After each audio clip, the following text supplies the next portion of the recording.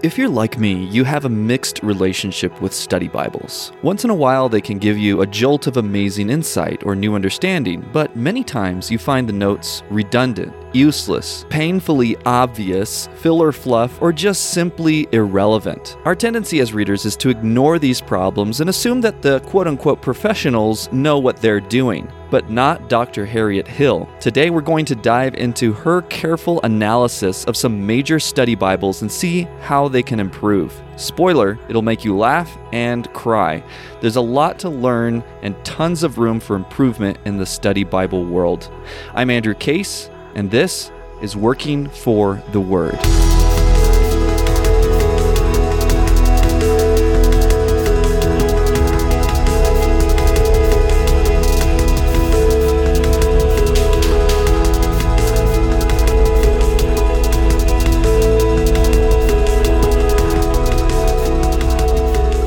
Let's start by introducing the author and guest in this episode, Dr. Harriet Hill. Today we're going to be walking through her article entitled Relevant Study Bibles. But she's written a lot of other good books and articles. Here are a few: a textbook on Bible translation basics, another called Translating the Bible into Action. But my favorite is The Bible at Cultural Crossroads, From Translation to Communication. I'll link it in the description. Go get it. This book is easily one of the top 5 best books I've read on Bible translation, and I highly recommend it. Dr. Hill holds a PhD from Fuller Seminary in Intercultural Studies, and she served with Wycliffe and SIL for 33 years in Bible translation and scripture engagement before joining the American Bible Society. She lives in Philadelphia with her husband, Ralph, and has 3 married adult children and 5 grandchildren. She's also an artist. Her main experience has been with a people group in Ivory Coast. Dr. Hill kindly agreed to record herself reading some of the salient parts of her article so that you don't have to hear me the whole time. So as we walk through the article, her voice will pop in here and there.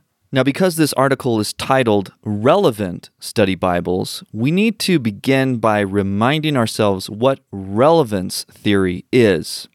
Back in 1992, a guy named Ernst August Gut published a book called Relevance Theory, A Guide to Successful Communication in Translation. It's a short little book published by SIL. It's only 79 pages. And in it, he talks about the nature of communication and applying the principle of relevance theory to translation. And one of the basic principles of this is that people don't say what they mean. And this may sound shocking, but for example, if I say it's 4 o'clock, the utterance is clear, the time is 4 o'clock, but you wouldn't be satisfied that you had understood what I meant until you knew why I said it. Context is king. And so this is where the whole idea of a cognitive environment comes into play. See, we all have these little things floating around in our heads that provide a contextual framework by which we can make interpretations. All sorts of things contribute to your cognitive environment, especially your culture. And since we are so far removed from the culture and time and language of the Bible, there's a lot of our cognitive environment that really doesn't map onto what's being said in the Bible. So back to our example, if you say it's 4 o'clock, it might mean it's time for tea in one context. In another context, it might mean that we're late for a flight. Or it might mean that it's time to start a meeting. Depending on the context, the same exact words could mean opposite things. So that same phrase, it's 4 o'clock, could mean let's take a break or let's start working, opposite things. So it's important to understand that hearers supply context depending on their cognitive environment. Let's take another example that Dr. Hill talks about. A mother says to her daughter, "Do you like your new teacher?" And the daughter replies, "He comes to school on a big motorcycle." Now, despite the lack of a direct answer, the mother understands that the daughter likes the new teacher. How does this happen? Well, speakers guess what their hearers know and say just enough to stimulate certain things they think their audience knows, so that between what is said and what they know, hearers understand the speaker's meaning. So here's how it works in our mind. we search for the speaker's meaning. So it starts worrying, we start working, and our minds simultaneously adjust our hypotheses about the text meaning, the context, and the interpretation until we find a combination that makes sense to us. And our minds are trying to do this as efficiently as possible. And when we're finally satisfied that we've understood the speaker's meaning, it may not be their meaning, but it's going to, whatever works, whatever clicks with our cognitive environment, once we have that, we stop processing. Now, as in the example with the mother and daughter, some of the contextual information we use in our search for meaning is information that's not represented in what's said at all. We also use contextual information to fill out the text so that it's fully specified. That is, details of specific times and places and people and concepts are spelled out. For example, the mother has to determine the referent of he when the daughter replies. He comes to school on a motorcycle. Which school is being referred to as well? He comes to school. Which school? Well, she has to fill all that in. And then finally, of course, she has to fill in the fact that her daughter likes big motorcycles, and so she likes her new teacher because of that. So our minds are constantly filling in ellipses and deciding the intended senses of any ambiguous words. This comprehension procedure our minds use can be summarized as follows. First, take the path of least effort. Second, search for meaning until we get enough cognitive effects to satisfy our expectations. And third, assume we've arrived at the intended meaning and stop processing. Communication has to be relevant enough for us to continue the effort of processing, and this depends on at least two things. First, the cognitive effects we experienced must be worth the effort it takes to process the communication. Speakers don't ask their audiences to process information unnecessarily. So hearers look for an interpretation that accounts for the effort they have been asked to make. For example, if someone says, "Be here at 2 o'clock exactly," we expect more meaning than if they had said, "Be here at 2 o'clock." Secondly, the cognitive effects we experience must satisfy our expectations of relevance. This varies for different communication events. We may have a very low expectation of relevance for a greeting, but a very high expectation of relevance for a lecture. We feel we've understood a speaker when we experience enough cognitive effects to satisfy our expectation, and then we stop processing. So you can see where Dr. Hill is going with all this. Study Bibles should be filling in all of these gaps, filling in the cognitive environment that we lack so that we can make sense as quickly and efficiently as possible of the biblical text over this huge chasm that's between us and the ancient Near East. You can actually experience this very vividly if you go back and watch like The Tonight Show from 30 years ago or something.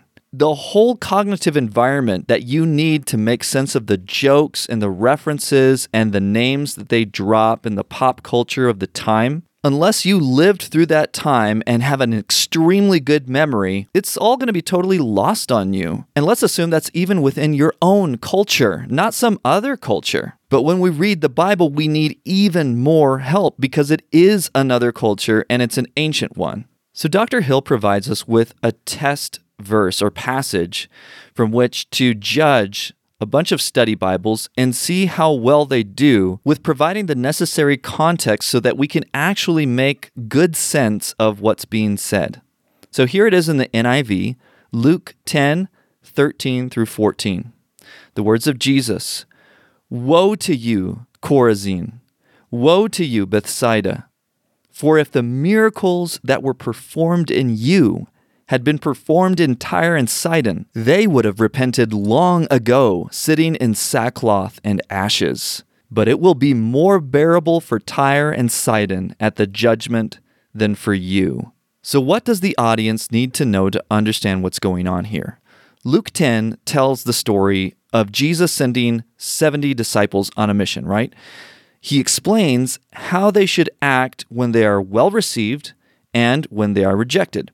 And then he speaks to the disciples as if he were speaking to the people of Bethsaida and Chorazin, perhaps because he's remembering when he preached in those towns. He laments the judgment they will face and then speaks similarly of Capernaum. Then he ends by saying, "Whoever listens to you listens to me. Whoever rejects you rejects me, and whoever rejects me rejects the one who sent me." Why is Jesus saying this to his disciples? The point stressed here is that to reject the messenger is to reject the one who sent him, and in turn to reject God who sent Jesus. Jesus is authorizing them to act in his name as agents of the kingdom of God. So why is Luke writing this to his audience? Would they also need to know that they were agents of the kingdom of God, and that some would accept their message and others reject it to their great peril? Let's listen to the passage one more time from the Good News Bible. So, a really, really dynamic translation. Here we go. "How terrible it will be for you, Chorazin! How terrible for you too, Bethsaida! If the miracles which were performed in you had been performed in Tyre and Sidon, the people there would have long ago sat down, put on sackcloth, and sprinkled ashes on themselves to show that they had turned from their sins. God will show more mercy on the judgment day to Tyre and Sidon than to you." Now, even with a very dynamic translation like what I just read, today's audiences still lack a lot of the information they need to understand the author's meaning. Here are some of the parts of the text that the audience has to fill out. Chorazin, Bethsaida, Tyre and Sidon are towns, so they have to know that. Judgment Day is at the end of the world when God judges everyone. So they have to fill that in. And then third, sackcloth is a kind of cloth worn to show mourning. Ashes also were a sign of mourning. Now, in this dynamic translation I just read, repentance is made explicit. But in another translation like the ESV, it wouldn't be made explicit. Now, here are some other contextual assumptions not in the text that the audience needs to supply. Chorazin and Bethsaida were inhabited by Jews. Tyre and Sidon were Gentile towns singled out repeatedly by Old Testament prophets for severe divine judgment because of their great sinfulness. The miracles were done by Jesus as part of his ministry in Chorazin and Bethsaida. Jesus had also called the people of Chorazin and Bethsaida to repentance. Mighty works were seen as divine authentications of spiritual ministry. You'd also need to know that the miracles Jesus did in Chorazin and Bethsaida authenticated his divine authority. And also, in spite of this, the Jews living in these towns had not followed Jesus' call to repentance. The people of Chorazin and Bethsaida thought that they were godly and more godly than the people of Tyre and Sidon. The people of Chorazin and Bethsaida thought Jews were more godly than Gentiles in general. The people of Chorazin and Bethsaida thought they would be approved by God on Judgment Day.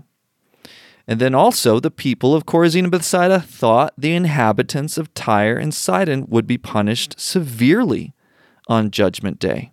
You'd also need to know that the people of Chorazin and Bethsaida thought God would punish all Gentiles more harshly than Jews on Judgment Day. And finally, the people of Chorazin and Bethsaida thought that being approved by God depended on being Jewish. Since Jesus' miracles would have moved the notoriously sinful Gentiles of Tyre and Sidon to repentance, the Jews in Chorazin and Bethsaida are much worse off than those Gentiles and need to repent of their sins. The relevance of this passage is due to the fact that Jesus eliminates or contradicts several of the assumptions of his audience. My main criterion for evaluating the helps provided in study Bibles is this: does the information help the reader understand the passage? If the audience is able to access the intended context, they should be able to infer the intended implications. The context an audience needs depends on the kind of reader the study Bible has in view. However, The intended readership of study Bibles is usually stated as generally as possible so as not to put off possible readers. The introductions to study Bibles sometimes list other goals, and I also evaluate how they did according to those goals. The kind of study Bible helps I am looking for provide contextual assumptions that the audience does not already know, provide information that contributes to the intended interpretation, provide information that is true according to the best biblical scholarship, and bridge the new information to the audience's existing knowledge so they have a context in which to process the new information. So now that we have a good criteria for assessing study Bibles on this passage, let's look at the first one, the CEV Learning Bible. This Bible's goal is stated in its introduction. Here we go. Whether you began reading the Bible as a child or whether you are taking on this challenge now for the first time, the Learning Bible will help you get the most out of the time you set aside for this important educational and spiritual experience, end quote. It's designed for people with very limited Bible knowledge. So, here's the text. You people of Chorazin are in for trouble. You people of Bethsaida are also in for trouble. If the miracles that took place in your towns had happened in Tyre and Sidon, the people there would have turned to God long ago. They would have dressed in sackcloth and put ashes on their heads. On the day of judgment, the people of Tyre and Sidon will get off easier than you will.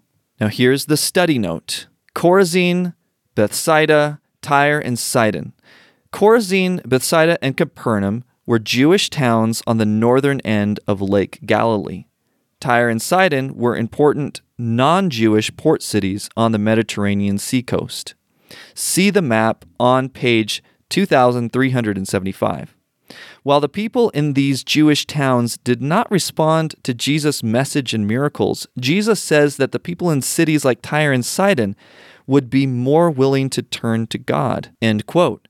So here we have this Bible that does well in identifying Bethsaida and Chorazin as Jewish towns and Tyre and Sidon as non-Jewish cities, but it doesn't supply the contextual assumption that Tyre and Sidon were renowned for their wickedness. And it doesn't give us the information that Jews thought they would enter the kingdom of God based on their ethnicity. The details on geographic location reduce relevance by increasing processing costs without contributing to the intended implications. It doesn't really matter where they are on the map.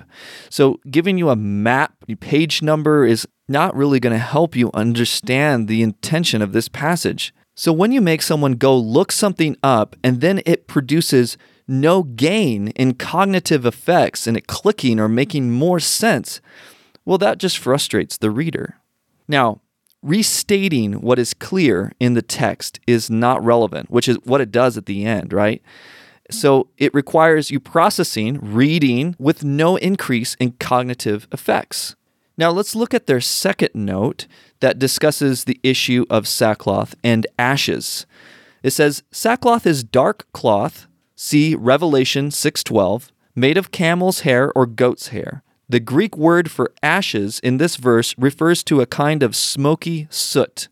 People wore sackcloth or put ashes on their head in times of deep sadness or when they wanted to show that they were sorry for their sins.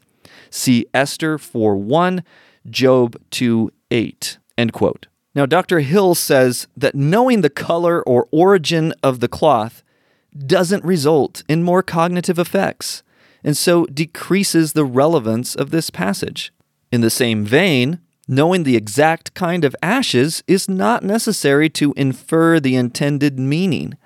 The important thing is not the quality of the ashes, but the reason people put them on their heads, as explained in the last sentence of the note. Now, finally, they have a third note on the day of judgment. Here's what they say. This day was expected to be a time when God would judge the people of the world. Those who put their trust in Christ will be saved, but those who did not will experience God's anger and punishment. See Matthew 13:47 through 50, 25:31 through 46, John 12:44 through 50. See also the mini article called Day of the Lord, page 1622. End quote. The first sentence in this note is relevant, but the note doesn't explain the Jewish view of what would happen to Jews and Gentiles on Judgment Day. Instead, it just provides good evangelistic teaching, which, while true, is not directly related to this passage. While the information on Judgment Day is partly provided in the mini article mentioned, the effort required to access it is probably beyond the level most readers are willing to invest. The CEV Learning Bible notes on these verses send the reader to 6 other passages and 2 maps and a mini article. While this information is relevant for other goals, such as general knowledge of Bible times, it is not relevant to the understanding of these passages. Often, rather than being highly relevant, the reader struggles to find any logical link whatsoever. Having studied the text and the notes of the CEV Learning Bible, readers would still be missing some key contextual assumptions, and without these, they would miss many of the intended implications and other cognitive effects, and so would miss much of the relevance of the text for the first audience. Now, moving on to our next study Bible, we're going to look at the Catholic Study Bible. And it was designed, quote, to engage the reader, to read scriptures with new understanding and depth. The primary audience of the study Bible is Roman Catholic. However, the editors do not wish to exclude other Christian readers, end quote. So here's their translation text first. Woe to you, Chorazin! Woe to you, Bethsaida! For if the miracles had been performed in Tyre and Sidon, which occurred in you, they would have repented long ago, sitting in sackcloth and ashes. But it will be more tolerable for Tyre and Sidon in the judgment than for you. And on this passage, there is only one short note as follows. The call to repentance, that is a part of the proclamation of the kingdom, brings with it a severe judgment for those who hear it and reject it. End quote. The note of the Catholic Study Bible supplies an implication, but the reader may not be able to see how this follows from the text. In addition, while the implication given is true, it is not sufficient. If repentance was the only intended implication, the comparison with Tyre and Sidon would be unnecessary. The note does not guide the audience to understand that Jesus is challenging the Jews' notion of ethnic superiority and salvation based on their ethnicity. Despite the 577 pages of biblical background at the front of the Catholic Study Bible, readers would still be missing most of the intended contextual information for this passage. Now moving on, what about the HarperCollins Study Bible? The introduction comments that the Bible comprises collections of books formed and written in cultures distant from our own, not only in time and space, but also in character. Indeed, what is required of us as readers is rather to enter through these texts into another world of meaning. Only when we have sensed the peculiarity and integrity of that other world can we build a bridge of understanding between it and our own. The introductions and notes accompanying the text in the HarperCollins Study Bible are designed to provide readers with the information that will make it easier to use this excellent translation, the NRSV, for the deeper kind of translation readers must make for themselves. The actual encounter with the multiple worlds of meaning that these texts can reveal. Okay, that sounds really good.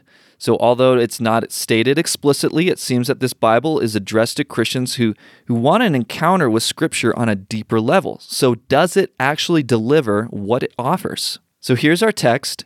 Woe to you, Chorazin! Woe to you, Bethsaida! For if the deeds of power done in you had been done in Tyre and Sidon, they would have repented long ago, sitting in sackcloth and ashes.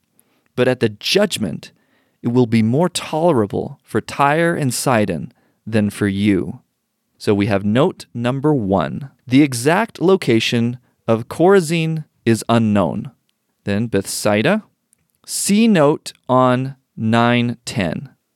Tyre and Sidon, Phoenician, parentheses Gentile, seacoast towns which Jesus did not visit.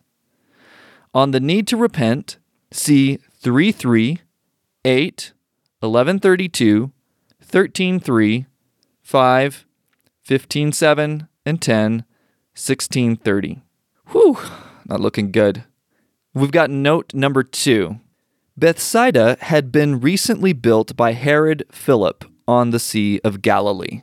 The notes of the HarperCollins Study Bible ask the reader to process a lot of information, but the only part that is relevant is that Tyre and Sidon were Gentile cities, and this is only given in parentheses. Irrelevant information includes the exact location of Chorazin, the fact that Bethsaida had been recently built by Herod Philip, that it was on the Sea of Galilee, that Tyre and Sidon were Phoenician cities, that they are on the sea coast, and that Jesus did not visit them. One senses an archaeologist lurking behind the notes. That Jesus did not do miracles in Tyre and Sidon is clear in the text itself, and noting that he did not visit them is irrelevant. While repentance is a good thing, the cross-references given on repentance do not help the reader understand this passage better. So yeah, the HarperCollins Study Bible did not achieve its goal. Okay, so what about the NIV Study Bible? Surely this one will really deliver the goods. Now, the purpose of the NIV Study Bible is, quote-unquote, to communicate the Word of God to the hearts of people. Starting from the assumption that Scripture alone, with the Holy Spirit's guidance, is sufficient for believers, the introduction defends the need for a study Bible. Here's what it says. However, the Spirit also uses people to explain God's Word to others. It was the Spirit who led Philip to the Ethiopian eunuch's chariot. This interrelationship of the Scriptures, so essential to understanding the complete biblical message, is a major theme of the Study Bible notes. End quote. So given this view, the authors of the NIV Study Bible do their best to explain one Scripture passage with other Scripture passages rather than providing cultural information not found in the Bible itself. Let's see how this goes. Here's our text. Woe to you, Chorazin! Woe to you, Bethsaida! For if the miracles that were performed in you had been performed in Tyre and Sidon, they would have repented long ago, sitting in sackcloth and ashes. But it will be more bearable for Tyre and Sidon at the judgment than for you. Okay, so here's the note. Chorazin, Bethsaida, see note on Matthew 11:21. Sackcloth and ashes, see Matthew 11:21, Revelation 11:3, and notes. Okay, so we're going to follow this rabbit trail that it sends us on. So we'll go to the note in Matthew 11:21. Chorazin, mentioned in the Bible only twice, here and in Luke 10:13. It was near the Sea of Galilee, probably about 2 miles north of Capernaum. Bethsaida, on the northeast shore of the Sea of Galilee, Philip the Tetrarch built Bethsaida and named it Julias, after Julia, daughter of Caesar Augustus. Tyre and Sidon, cities on the Phoenician coast, north of the Holy Land. See note on Mark 7:31. Sackcloth, here a sign of repentance. See note on Genesis 37:34. See Revelation 6:12. Ashes, also a sign of repentance. Okay, so let's keep following their rabbit trail to Genesis 37:34. We're going to see this note. Tore his clothes, put on sackcloth. Tearing one's clothes, see verse 29, and wearing coarse and uncomfortable sackcloth instead of ordinary clothes were both signs of mourning. See note on Revelation 11:3. Okay, so we're going to go and look at the note on Revelation 11:3. 2 witnesses, modeled after Moses and Elijah. See notes on verses 5 through 6. They may symbolize testifying believers in the final period before Christ returns, or they may be 2 actual individuals who will be martyred for the proclamation of the truth. And then I'm going to skip a little bit down to the bottom of the note where it's more relevant. Sackcloth, a coarse, dark cloth woven from the hair of goats or camels. It was worn as a sign of mourning and penitence. Joel 1:13, John 3:5 through 6, Matthew 11:21. With the goal of understanding Scripture with Scripture, readers enter a never-ending maze of cross-reference notes that cause even the highly biblical literate to forget what it was they were searching for. With each additional place the reader is directed to, processing costs increase without a commensurate increase in understanding of the passage in question. For example, the information in Genesis 37:34 shows that the practice of mourning in sackcloth and ashes existed in Jewish culture from the beginning. While this information might show the interrelatedness of Scripture, it does not contribute to the implications of this passage. Sending readers to Revelation 11:3 is irrelevant on the same grounds, but it also requires the reader to sort through 6 lines of completely unrelated information before getting to the information on sackcloth. The note still misses the Jewish view of their superiority and grounds of salvation. Without knowing these things, it's not possible to understand the main point of the passage. Man, brutal. So Zondervan, if you're listening to this, we love your translation. We love the work that you do, but please, we think this could be better. Now let's move on to a very different flavor of study Bible. It's the NET Bible, N-E-T Bible. And it boasts 60,932 translators' notes and claims that it offers, quote, a vast and growing library of trustworthy content, all integrated into an easy-to-use online environment.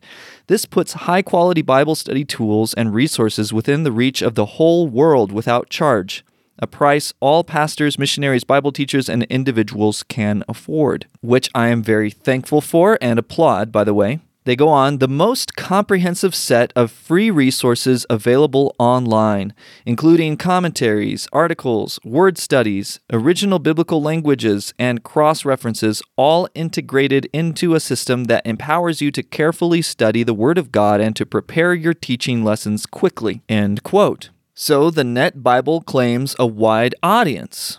Now, first on the list are pastors, of course, people with a high degree of motivation and Bible knowledge, including knowledge of the biblical languages, we hope. But the authors also felt it would be useful for personal devotional reading, for study, and for lesson preparation.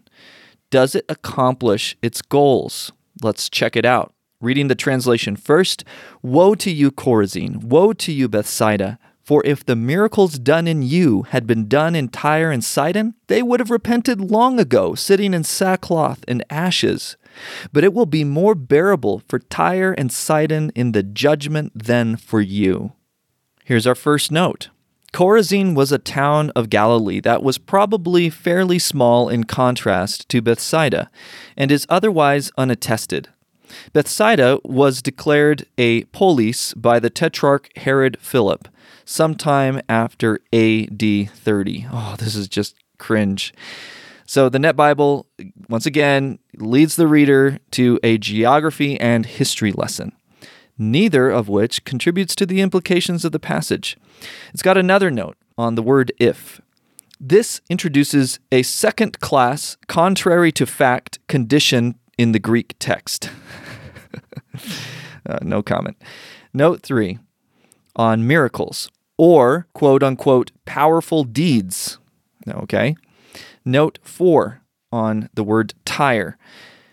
Map for location, see map 1A2, map 2-G2, map 4A1, JP3F3, JP4F3. Oh boy. And finally, the last note says, Tyre and Sidon are two other notorious Old Testament cities, Isaiah 23, Jeremiah 25:22, 47:4. The remark is a severe rebuke. In effect, quote, even the sinners of the old era would have responded to the proclamation of the kingdom unlike you, end quote. And then comment on Sidon, map for location, see map 1A1, JP3F3, JP4F3.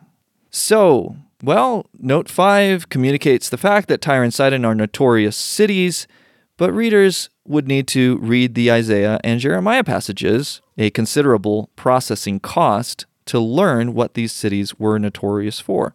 The note hints that their notoriety lay in being sinners, but this is subtle and does not communicate the extreme wickedness of these people. Once again, after processing all of these notes, readers would still be missing the vast majority of the contextual assumptions they would need to understand the passage. Now, what about the NLT? The NLT Life Application Bible. Let's check this out. Here's what the introduction says. It starts out by asking, have you ever opened your Bible and asked the following, what does this passage really mean? How does it apply to my life? Why does some of the Bible seem irrelevant? What do these ancient cultures have to do with today? I love God. Why can't I understand what He's saying to me through His Word? What's going on in the lives of these Bible people? Many Christians do not read the Bible regularly. Why? Because in the pressures of daily living, they cannot find a connection between the timeless principles of Scripture and the ever-present problems of day-by-day living. This is why the Life Application Study Bible was developed, to show how to put into practice what we have learned. End quote. So, will it live up to its ideals with this passage? Let's listen to their translation first. What horrors await you, Chorazin and Bethsaida? For if the miracles I did in you had been done in wicked Tyre and Sidon, their people would have sat in deep repentance long ago, clothed in sackcloth and throwing ashes on their heads to show their remorse. Yes, Tyre and Sidon will be better off on the judgment day than you. I really like that translation, by the way. It really comes across well. It reads nicely. It really communicates a lot of that implicit information that somebody would need. Okay, what's their note? Chorazin was a city near the Sea of Galilee, probably about 2 miles north of Capernaum. Tyre and Sidon were cities destroyed by God as punishment for their wickedness. Ezekiel 26 through 28. End quote. Well, once again, we get a geography lesson, but doesn't really help us understand the passage. While recognizing that Tyre and Sidon were wicked cities, this note does not include the key information that they were Gentile cities. And unfortunately, the information given about them is not true. Although there were prophecies of their destruction, and Alexander conquered them in 332 BC, he did not completely destroy them. Nor is there other evidence that they were ever completely destroyed. In fact, in Jesus' day, they were prosperous cities. Inaccurate information may result in cognitive effects, but not the intended ones. Notes need to be both relevant and true. So sadly, the NLT Life Application Bible would not help readers find the connection between these verses and their daily life and put into practice what they have learned. In fact, the notes do not even guide readers to the intended implications. Ouch. So why are we talking about this on a Bible translation podcast? This is a study Bible. This is for English speakers. Well, here's the thing.